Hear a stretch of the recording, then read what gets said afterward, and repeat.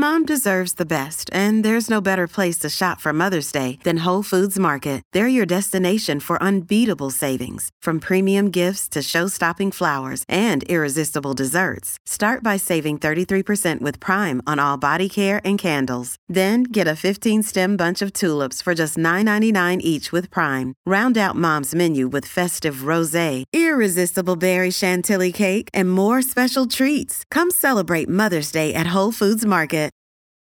Dr. Gregory Scott Brown says mental health is the driving force behind every decision we make, how we live, work, and love.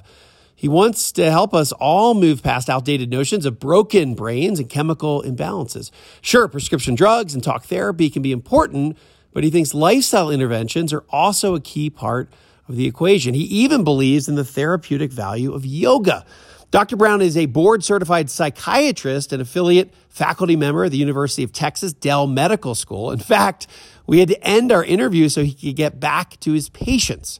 Listen to his advice and insight about actionable self-care and let it put the power of healing back in your control. I'm Wes Moss. The prevailing thought in America is that you'll never have enough money and it's almost impossible to retire early. Actually, I think the opposite is true. For more than 20 years, I've been researching, studying, and advising American families, including those who started late, on how to retire sooner and happier. So my mission with the Retire Sooner podcast is to help 1 million people retire earlier while enjoying the adventure along the way. I'd love for you to be one of them. Let's get started. Let's start with this, Dr. Brown, which is the definition of mental health. And you look at it a little bit differently. Yes. You talk about redefining mental health. Tell me about what is it? How do you define it?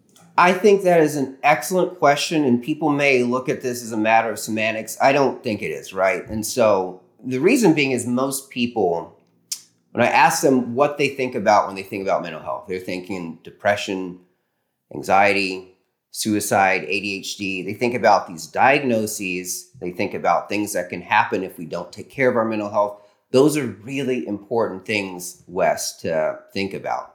But it's also important to understand that even if you've never been diagnosed with a mental illness like depression or anxiety, or you haven't thought about suicide in explicit terms, which I think would apply to many people who are listening to this show, that mental health is still for you. Right? It's still important for you to pay attention to it. And so the definition I offer to many of my patients and the definition I offer in the book is mental health is the idea of living with purpose, balance, contentment, and hope. It's those 4 things. And if we have that, then we're on the path to living with mental health. Again, your book, The Self-Healing Mind. Yes. An essential 5-step practice for overcoming anxiety and depression and revitalizing your life. Again, it's almost as though we think of our physical health. We think, well, just because let's say you don't have a disease, just because you don't have cancer or heart disease or diabetes, you don't have something, it doesn't mean we don't think about keeping ourselves healthy. Right. But it's almost as if with mental health, you only think of your mental health if there's a problem. It's like, oh, well, if you have anxiety, depression, then you need to fix it. We don't really talk about, let's keep my brain, my mental well-being healthy in any given day. You don't really hear about it. Is that part of what you're talking about? It's absolutely correct. I mean, think about how many of us have gym memberships, or during the pandemic, how many of us invested in buying Pelotons, right? I mean, it's this idea, physical health is this idea of strength and fitness, right? And vitality. But when we think about mental health, again, we're thinking about this clinical scenario. And so, some people would even argue that we need to think about mental health in terms of mental fitness, just like we think about physical fitness, right? So that we can maintain our mental health and do the things we need to do in order to, keep ourselves mentally strong as well. Yeah, nobody's told me how to lift weights with my brain. Maybe we'll figure that out today a little bit. Yeah. Again, an enormous piece of the equation to be able to end up in the happy camp. And we study happy versus unhappy retirees and the habits that are different between those two groups. But clearly, the happy group has a high sense of purpose quotient. Unhappy group has a pretty low sense of purpose quotient. How do we end up with that sense of purpose for somebody who's kind of getting into a post-career. I just talked to a long-term family that I've worked with for, 15 years. And the husband just retired May 1. And here we are a couple weeks later. And he was just saying it's been a weird month. Like, the first month I'm waking up without a long list to do. Like the first time I can kind of quote, not think about anything. But how do you end up counseling people, or what's just your advice on finding a purpose, finding core pursuits, these are kind of the hobbies on steroids that may give us some purpose potentially? How do you suggest we do that and find it? I think you got it on the nose when you were talking to me earlier. I asked, I'm 38 years old. Is there hope for me when it comes to retirement? You said, as long as you're thinking about it, there is, right? And that's something that actually in this short conversation so far has gotten me a little bit fired up, right? That's what purpose is all about. It's not a destination, it's a process, right? So when I counsel my patients about purpose, it's all about getting fired up about the journey, deciding what it is that you've always dreamed of or what you aspire to do, and then coming up with concrete steps to how you're going to get there, and enjoying every single second of that journey, enjoying the setbacks, enjoying the successes, and realizing that that's part of that process. That's what purpose is all about. I think part of it is that when you're working 24/7, right? And you've already said you have 2 jobs. I got 2 jobs. I feel like I have more than 2 jobs, Wes. I mean, yeah, we both probably have like 3 or 4. Yeah. I actually at one point had 3 separate key cards on my key ring. Yeah. And I realized it was impacting my mental fitness. It was, yeah. And I remember thinking like, I got to get rid of one of these key cards or else I am going to be stuck in the unhappy retiree soup. And now, fortunately, I've managed it down to 2. Back in 2020, you had if our audience doesn't know about Common, he's a rap superstar. Mm-hmm. You talked to Common about mental health. What'd you learn from him? Oh my goodness. So Common is a remarkable person who has a remarkable story. Again, one of the reasons why, and I'm just fortunate to Men's Health has been very kind to me, Men's Health magazine, for orchestrating a series of interviews I did with Common. But at the time, he was launching a series of YouTube videos called Commonwell, which talked about his own journey for wellness, talked about nutrition, talked about mindfulness, and brought in some of his friends who have helped him and inspired him along the way. And so, something I learned about Common was that, these same issues that all of us are thinking about when it comes to how do we reduce our anxiety, how do we become more productive, how do we, eat nutrient-dense foods, and how do we do that in a practical way?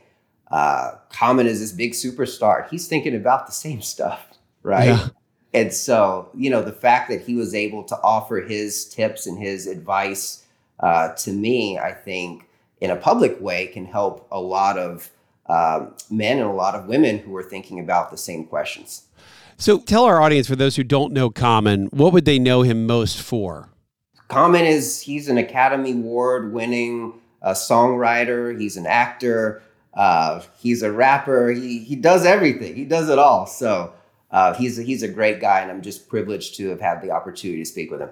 So Men's Health is, I used to always, I remember going to the airport and I would always buy Men's Health, and then I would buy, I think, Best Self, which was like an offshoot of Men's Health. It was like a similar, and they got rid of Best Self. I think it was called Best Self. I don't know why they got rid of it, but Men's Health is still strong. So do you currently write a column for them, or you did a series of interviews with Common for Men's Health? So I am on the advisory board for Men's Health magazine. I also write a column in their Mind section of the magazine. I'm active on their social media as far as helping determine the direction of their mental health programming. And I think, again, Men's Health is, as well as so many other magazines and media outlets are totally fired up about mental health, and kudos to them for that. I think it's great. And also the statistics certainly don't lie. And I've seen this as a dad. I mean, I have 4 little kids, or not so little, going through the pandemic. Some were totally fine. I have one that has really had a really tough time through it with school and being isolated and not being around people. And it's just been so, again, I think it touches so many families, and it's even worse today than it was 3 years ago, because we all went through COVID, and then kids particularly, I think we all had issues, right? We all had to face new challenges. And I've seen it, I'd say, in the teen world, probably as much or more than it is in the retiree world. Is it just tough for everybody? Is it worse for some groups? Well, I mean, I think that what's interesting is that, I obviously saw patients the entire time during the pandemic. And I can't say, all of my patients with anxiety felt more anxious, and all of my patients with depression felt more depressed. I mean, people had different ways that they responded to it.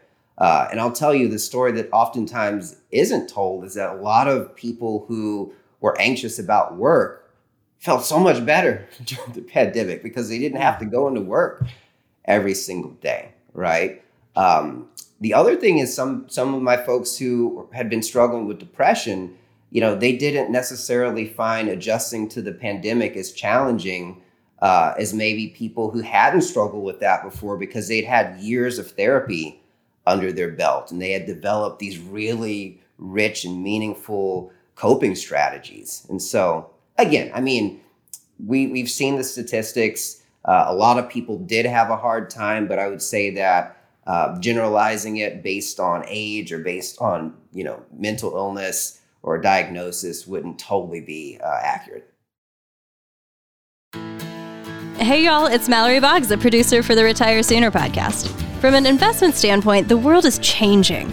We've gone from no inflation to hyperinflation, zero interest rates to much higher interest rates. All of this changes the dynamics for stocks and bonds. So the question for you, are your retirement accounts ready for it? Have you adapted your investments for these major shifts? Do you know what kind of income your 401k account is going to pay you in retirement? If not, maybe it's time for a new perspective. The Retire Sooner team is here to help. If you're ready to talk, reach out to our team and we'll help you take a closer look at how you can generate income in retirement and protect yourself from inflation. We'd love to hear from you. Again, find us at wesmoss.com. That's WESMOSS.com. Many of us have those stubborn pounds that seem impossible to lose, no matter how good we eat or how hard we work out. My solution is PlushCare.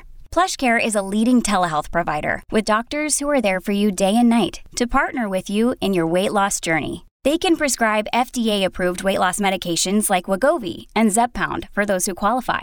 Plus, they accept most insurance plans. To get started, visit plushcare.com/weightloss. That's plushcare.com/weightloss. Can you go through kind of your multi-step process of kind of the most important pieces of the equation to keep our mental well-being in shape?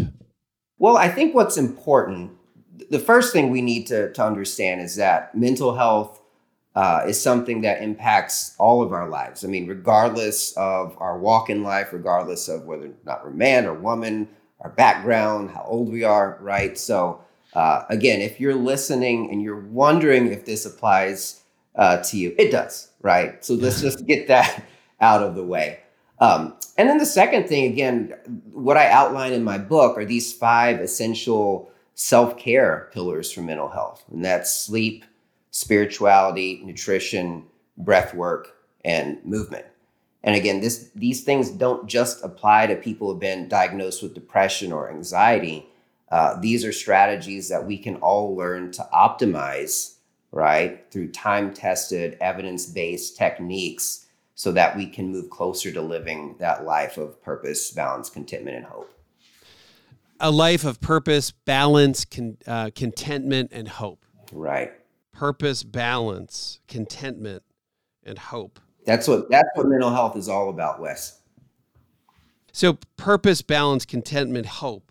Let's go back to nutrition just for a second. How does that factor in? Does that factor into all of that? Or tell me a little bit more about the nutrition side. So we're learning more every day about the fact that nutrition and mental illness are related, okay? And studies have been conducted. There's a big study several years ago called the SMILES trial, which actually found that patients who were depressed that incorporated more of a Mediterranean type diet as part of their treatment regimen actually had better outcomes. Now, there's science behind this, and one of the scientific explanations is that a Mediterranean type diet is considered to be more of an anti-inflammatory diet. So foods rich in omega-3 fatty acids that you'd find in oily fish like salmon, mackerel, and tuna, for example, right? And so we're learning more about the fact that inflammation is closely related to mental illnesses like depression, anxiety, and bipolar disorder, just as it's related to other lifestyle illnesses like obesity and hypertension and type 2 diabetes. So making small changes to the way that we eat can potentially have big effects. Now, I'm not sitting here advocating that, someone who's struggling with severe depression, if they just start eating kale and oatmeal every day, that's a cure, right? Yeah. But again, incorporating the nutrition piece with the medications if you need it, with the psychotherapy, you're putting yourself really in the best position possible for recovery. I'm looking around my team here, and I don't we remember, guys, didn't we write about the Mediterranean diet in What the Happiest Retirees Know? I had no idea that this was a thing. I did and this is my weak spot, by the way, Dr. Brown, is nutrition. Yeah. I've had some amazing guests on around nutrition. Dr. William Lee, who wrote Eat to Beat Disease. Mm-hmm. I've had, wonderful podcasts with him. And I'm a big, big nutrition believer. I was always in the 90. I always thought 80% of your physical health is all exercise. You kind of eat whatever you want. And now as I'm older, it's like the inverse of that, in my opinion. It's like 80% diet. Right. Look, as long as you're taking a walk and you're not sitting for years, it's diet. So I feel like I need more salmon, more mackerel, more tuna. Right. And that comes, I love that idea too. Right. And it's not just that as well. If you're talking about nutrition, these like dark leafy greens, for example, help build the precursors for neurotransmitters like serotonin, dopamine, norepinephrine. These are important players for mental health, right?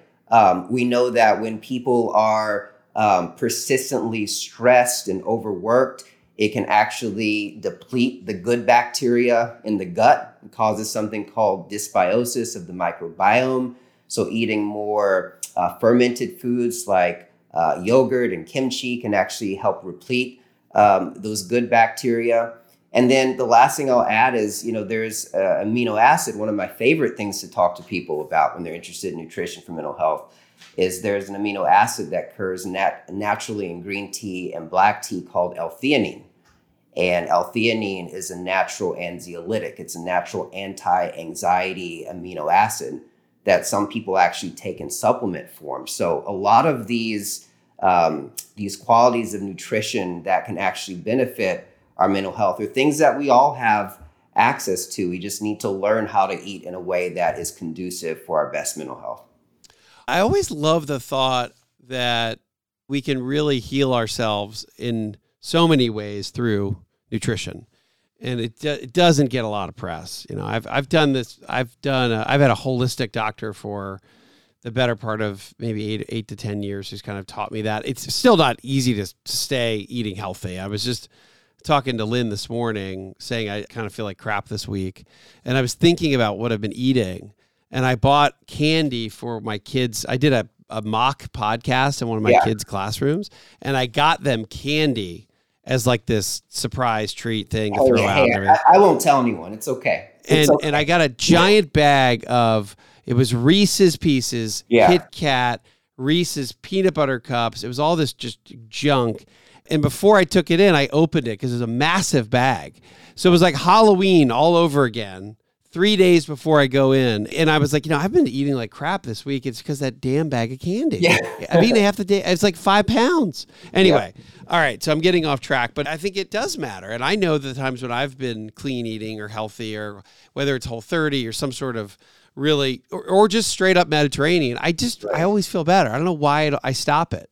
Right. It's usually because of some sort of like holiday event, and then it throws me off track and I stay off track. Right. I mean, when it comes to balance too, I mean, we have to keep in mind, like, I'm not the type of doctor who's going to say, you can't ever eat candy. You can't ever, have a cheeseburger. Right. I mean, the important thing to do, again, balance, moderation. Right. And so in the book, I talk about, studies have actually looked into something called the Mediterranean food score. Right. Which means basically, how can you make your diet more Mediterranean-ish, right? Eat what you normally eat, but make it a little bit more Mediterranean. I mean, those little effects can have drastic improvements as well.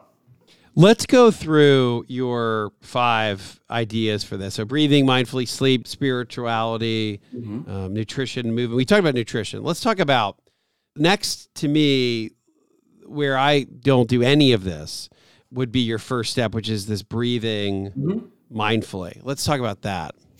Breath work is the most underutilized form of medicine, right? And the reason why it's underutilized is because I think oftentimes when people are anxious, there's that annoying person in the background who's going to say, oh, just relax, take some deep breaths and you'll be fine. And we know that the only thing that does is it will piss us off and make us even more anxious, right? Right. And so the thing about it is when we are developing a breathwork practice, what's important to understand, first of all, we take between 20 and 30,000 breaths every single day, right?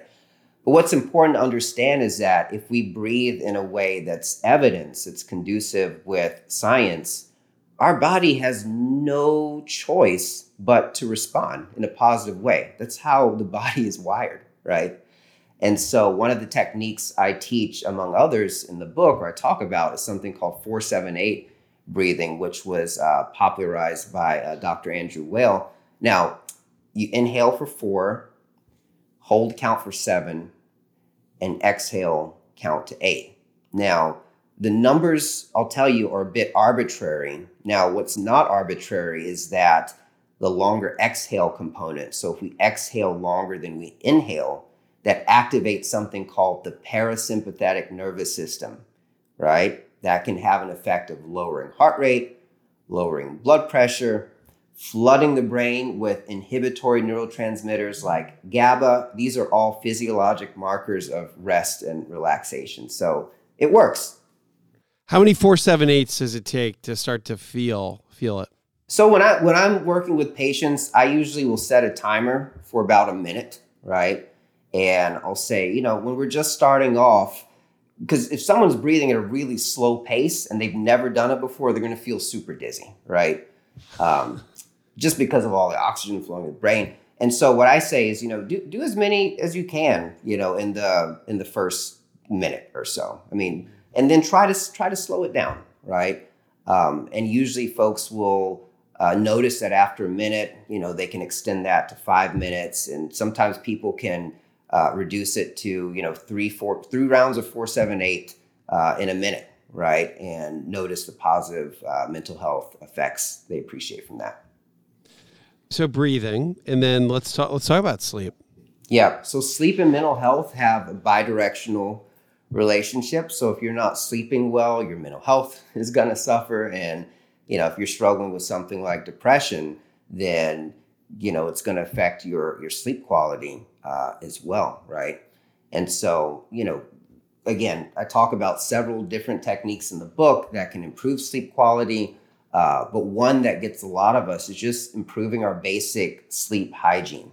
And that's a term which means that, again, we want to modify the things that we can around sleep. One of those things is sleeping in a cooler room. So science shows that it's better to have the room temperature between 65 and 67 degrees Fahrenheit, which is super cold. And my wife complains about that all the time, but science is on my side whenever we have that discussion, right? You want to reserve your bedroom for nothing other than sleep and sex. So if you can, avoid obviously eating in your room or, watching TV in your bedroom, and then limit screen time, right? We know that certain wavelengths of light, right, can actually block the release of melatonin, which can make it more difficult for us to get good quality sleep. I'm exactly the same argument. Yeah. I've got my thermostat on my phone. I've put it down to like 68, 67. Lynn puts it to 72. And I'm like, it's so hot in here. How can you even sleep? So Dr. Brown is now on my side. Yes. And the whole science community is on my side. The whole science community is on my side. It's on your side, but blankets. It still doesn't work, but blankets. Those types of discussions. But hey, you can't cool yourself with blankets. You can stay warm with blankets. That's always my argument. Can't you just use more blankets? Right. So it's 65 to 67. 65 to 67. That's the sweet spot. That's pretty cold, man. That's actually cold, but I like it. I'm doing that. That's going to happen tonight in my house. All right. Spirituality. Let's talk about that. Yes. I mean, I love talking about spirituality, and the reason, number one, it's evidence-based. And number two, when most people hear the word spirituality, the very first thing that comes to mind is religion. But you don't have to be religious in order to benefit from a spiritual practice. Okay. And that's because spirituality, Wes, is all about connecting with your inner self through something like meditation. It can mean connecting with your external environment through altruism, selfless service, volunteering your time, doing something for someone else, right? And if you do happen to be religious, connecting with a higher power through prayer. Now, here's what the science says, right? I love talking about the evidence behind these techniques because that's what really gets people motivated here. Yeah, and so the science says that when we are able to develop a spiritual practice, then we reduce activity in an area of the brain called the default mode network, right? That tends to be overly active in people who are persistently stressed out and anxious and overworked. The default mode network. Yeah. So if we have some level of spirituality, here's yet another area that I'd say I haven't spent a whole lot of time on it. We've had some great guests around meditation, but I guess to some extent that is the path here. If you're not already spiritual and or maybe not overly religious, you're saying you can find that how again? How do you find spirituality? And what is it? It's connection. It's all about connection. And there are different ways to connect, right? And so, I'm oftentimes, when I talk about meditation, when I talk about establishing that spiritual connection through mindfulness, for example, some reporters will even reach out to me and they want to know, okay, so what type of meditation should I try? Is transcendental meditation better than silent meditation versus mantra meditation? I tell folks again, you don't have to be a meditation expert. You don't have to be a Buddhist monk, right? To benefit from meditation, right? So it's all about, finding a quiet place, sitting in stillness, right? Focusing on your breath, acknowledging whatever thoughts you're experiencing there in the moment, and really diving into an environment of conscious awareness, right? And, when you start meditating, that may be something you're only able to do for 2 or 3 minutes at a time before you just feel your mind is just racing out of control. But in time, it does get better. And again, I've had a business partner of mine meditates. I mean, he is very adamant that it's one of the biggest changes he's had in the last 5 or 6 years after starting meditation is really, really, I guess I don't know exactly how it's helped him, but he says it's really made his life better just in general. Well, I mean, the thing is, in the moment, first of all, the more you meditate, the more you start to crave that stillness, that peace, that serenity, right? But I think the other area that it helps is even when you're not meditating, just being able to go there. Say you're having a heated discussion with someone, or you're in an environment that would normally cause a lot of anxiety. I mean, you've trained your body and your brain. I mean, you asked earlier, what's the psychological way of working out, right? How do you work out your brain? Meditation is a way to do that, And so, you're in that heated discussion, you're in an anxiety provoking situation. It's like, okay, I can tap into my breath. I can, become aware of my thoughts, right? This doesn't have to bother me as much as it normally would. That's the power of meditation. Yeah, that actually makes a lot of sense. And what about movement then? Are you talking about running and exercising, working out? Or are you just talking about just movement in general? Movement in general. Again, I would love to sit here and say exercise, exercise, exercise, but the science supports the idea of movement over exercise. Now, movement may mean exercise. It may mean hitting the gym, right? Going for your runs, but it also may mean, just stretching in your chair, right? Or taking a walk to the mailbox, just getting up, getting going more. When we're moving our body, oxygenated blood is flowing to the brain. I mean, that helps us reach these optimal levels of neurotransmitters I spoke of earlier, like serotonin, dopamine, norepinephrine, that can help, us improve our mental health. It's funny, when you have an afternoon lull, it's hard to have an afternoon lull if you're up and walking, period, right? Right. Sometimes my afternoon lull is so much that I don't want to get up and go for a walk. But if you do, you do wake up. It's like eating an apple, wakes me up. Right. Yeah.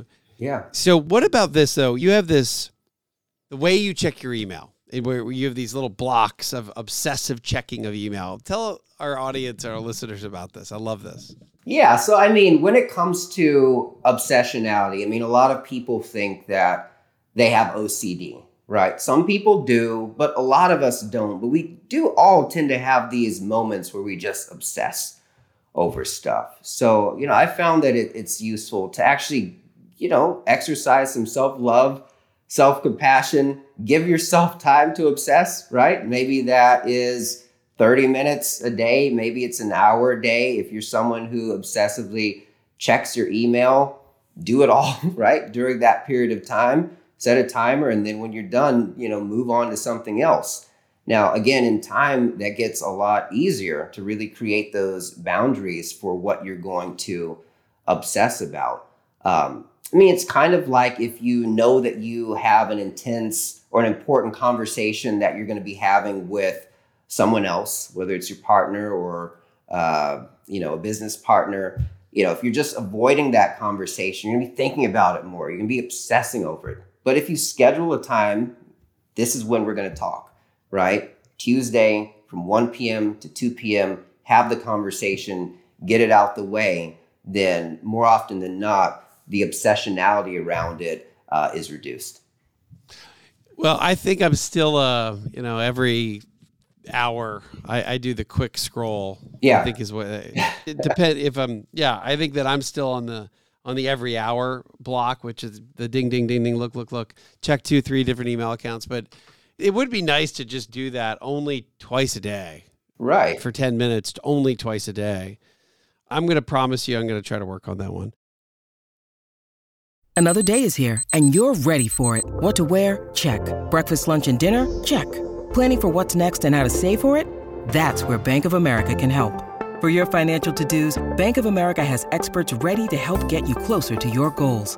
Get started at one of our local financial centers or 24/7 in our mobile banking app. Find a location near you at bankofamerica.com/talktous. What would you like the power to do? Mobile banking requires downloading the app and is only available for select devices. Message and data rates may apply. Bank of America N.A., member FDIC.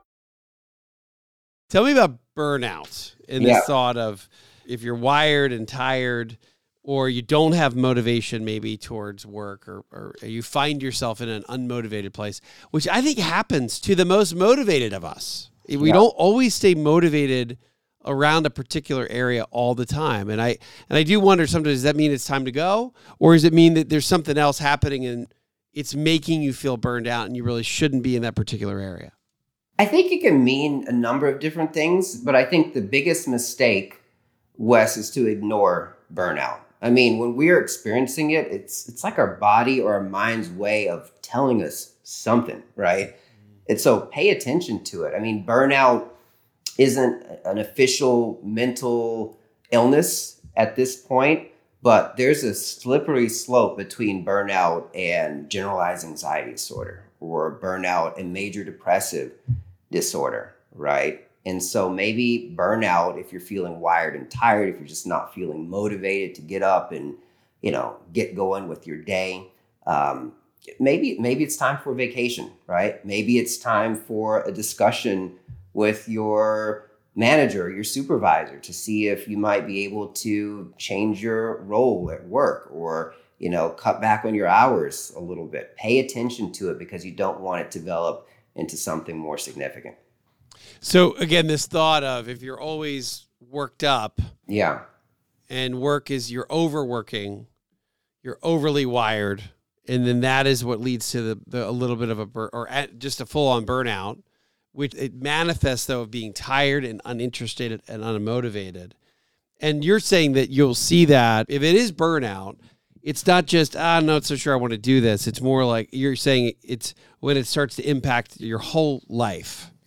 Right. It's when you really need to be paying attention to that. I mean, and if you feel like you're burned out, again, because we don't have a clear definition of what burnout actually is. Like, my definition of it may be different than another psychiatrist or therapist definition of it, right? But if you feel like you're burned out, then you probably are, right? Yeah. And so, again, if that's something that you're concerned about, definitely pay attention to it. That's where really tapping into these self-care strategies can help, as well. Focus on getting quality sleep, reconnecting with nutrient-dense foods, breathwork practice, meditation. Sometimes that can be enough to stave off burnout.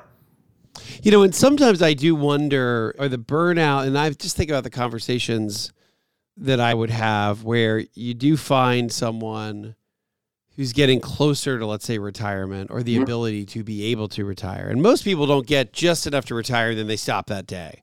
If you're planning well and you're really doing a good job and have some forethought around financially being in a position to be able to stop working, you typically, I see people go beyond and build more of a cushion. But that's when I maybe start to see burnout manifests itself a little bit more, where you no longer have to work and you no longer have that excuse of, like, it is what it is. I'm having to do this. I start to see folks get a little bit more, if there's something wrong with work, and work is burning them out, they're much more open to saying, this is enough. And that's a version of burnout that I've seen lead people to making a call on stopping that particular job, going into either we call the retirement gray zone, where you're kind of working part-time, or just full-on retirement. And that's why we don't have to wait for burnout to happen, or wait for depression to happen, or wait for us to be unhappy with our job or want to throw in the towel before we think about mental health, right? So, even if you're listening and things are fine, life at some point will throw curveballs at all of us and challenge us and make us think, right? And if we already have these skills, if we've tapped into these self-care strategies before things get tough, then it'll make those challenges a lot easier down the road. One of the top core pursuits, and I think also I liken this to the path towards purpose through these core pursuits. The Happy Retiree Camp, number one, if you have them list this out, number one on the list comes back as volunteering. And you talk about altruism is good for our mental health. I've never talked about the linkage between altruism and mental health. Tell me about it. Well, it's an adaptive coping strategy. So there are adaptive coping strategies and there are maladaptive coping strategies. So what are the two? Give me some good examples on both. Yeah. So, if I've had a hard day at work and I come home and I say, I'm just going to go out to the bar, I'm going to have 12 beers, I'm going to, sink my sorrows with alcohol. I might feel better momentarily in the moment, right? But long term, that wouldn't be conducive for good physical health or good mental health either, right? Avoidance would be considered a maladaptive coping strategy, right? And sometimes... I don't want to talk. Basically, I don't want to talk about it. I don't want to talk about it. Now, that doesn't mean, if it's not the right time to talk about it, you're going to talk about it later. But if you keep sweeping it under the rug, right, it's just going to build up and build up and build up. And then when that conversation is forced to happen, I mean, someone may explode, right? So adaptive coping strategies, altruism would be one of them. Again, it gives you a sense of purpose. I mean, speaking of retirees, I'm thinking about my late grandmother, God bless her soul. Now she was someone who every Monday, again, she didn't have a lot of money, but she'd go to her church soup kitchen. And, I went with her when I was a kid, and we'd make soup for, people who didn't have anything to eat. And that filled her cup. I mean, it was like in that moment, she had all the wealth and riches in the world. I mean, it just totally gave her a sense of purpose. And so sometimes just finding something that you can do for someone else can, really improve mental health and make you feel better in the moment. It really can be extraordinary when you find, in your case, literally to fill your cup. And right. You're right. When you find that, it is very, very powerful. It's not always easy to find out where that's going to be. And I think that's just work. It's a little trial and error, but it's really worth diving into figuring out what altruism works for you. Right.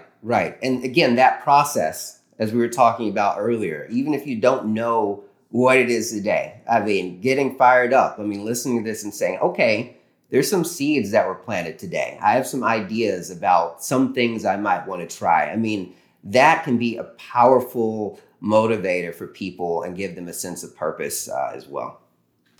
Before we run, just kind of last question. How was the whole book experience for you? Writing? How long did it take? Tell me about the book part of your life. It's a big deal. Yeah. First of all, the book was years in the making, I would say. Yeah. When I was we didn't spend a lot of time talking about this today, but when I was in my early 20s, I struggled with depression, right? I didn't know what it was back then. I didn't have a name for it. I just knew I didn't feel right. I wasn't talking to anyone about it. I was having trouble really connecting with a therapist, with a psychiatrist. And I serendipitously happened upon self-care without realizing that there was a whole lot of evidence to support the things that I was already doing. Now, I wouldn't learn that until decades later, that this is actually evidence-based stuff. And so, the book was a process that took several years to write. But again, one of the main reasons among many that I wrote the book was that as many people could receive a positive message of hope and encouragement about mental health as possible, even if they didn't have access to a psychiatrist like me or a therapist. So your psychiatrist or psychologist wasn't working all that well, but what did? Essentially what you've outlined here today? Yeah, that some of it. So tapping into spirituality, tapping into faith, developing a yoga practice. Yoga has been huge in my life. It taught me how to breathe. It taught me how to move mindfully, right? It really gave me a sense of structure and purpose, in my own life. Yoga may not be the thing that does it, for listeners or people who are reading the book. But again, there's so many different strategies that are outlined there in the book that something is going to resonate, right? And so that's what I encourage people to do, is find that thing that works for them. The book is out. Go get The Self-Healing Mind by Dr. Gregory Scott Brown. The Self-Healing Mind, which is an essential 5-step practice for overcoming anxiety, depression, and revitalizing your life. And it sounds to me, this is kind of the first conversation I've really, with the light bulb has gone off on keeping your brain strong, keeping your mental health, keeping your mental wellness in shape, just like we think about keeping our bodies fed with the right nutrition, and we continue to be healthy physically as well. So I love the thought of it that way. Yes, and the book offers a 5-step workout for your mental health. That's another way to think about it, and that's something that can resonate with anyone. A 5-step workout to mental health. I love it, man. Dr. Brown, thank you, man. This is very, very cool, very enlightening to me. And some real sparks went off. Thank you. I do feel like I'm guilty. I need to be drinking green tea. I need some dark leafy greens. But listen, this is awesome, man. So thank you for doing what you're doing. I know it's a big balance to do work and book and interviews and all this stuff, but and teach. Yeah. But it's all worth it. And you're only 38. So if you're 38, you're going to probably be able to retire when you're like 52. Yeah, I'm going to hold you to that. I'm going to come back when I'm 52, when I'm retired and enjoying my life, right? It's a process which you're going through, which you probably love too. So, but listen, man, thank you for everything you do. Thanks so much for having me. Hey y'all, this is Mallory with the Retire Sooner team. Please be sure to rate and subscribe to this podcast and share it with a friend. If you have any questions, you can find us at wesmoss.com. That's WESMOSS.com. You can also follow us on Instagram and YouTube. You'll find us under the handle Retire Sooner Podcast. And now for our show's disclosure. This podcast is provided to you as a resource for informational purposes only and is not to be viewed as investment advice or recommendations. This information is being presented without consideration of the investment objectives, risk tolerance, or financial circumstances of any specific investor and might not be suitable for all investors. It is not intended to and should not form a primary basis for any investment decision that you may make. Always consult your own legal, tax, or investment advisor before making any investment or financial planning considerations. Please refer to the full disclosure in the podcast description for any additional information.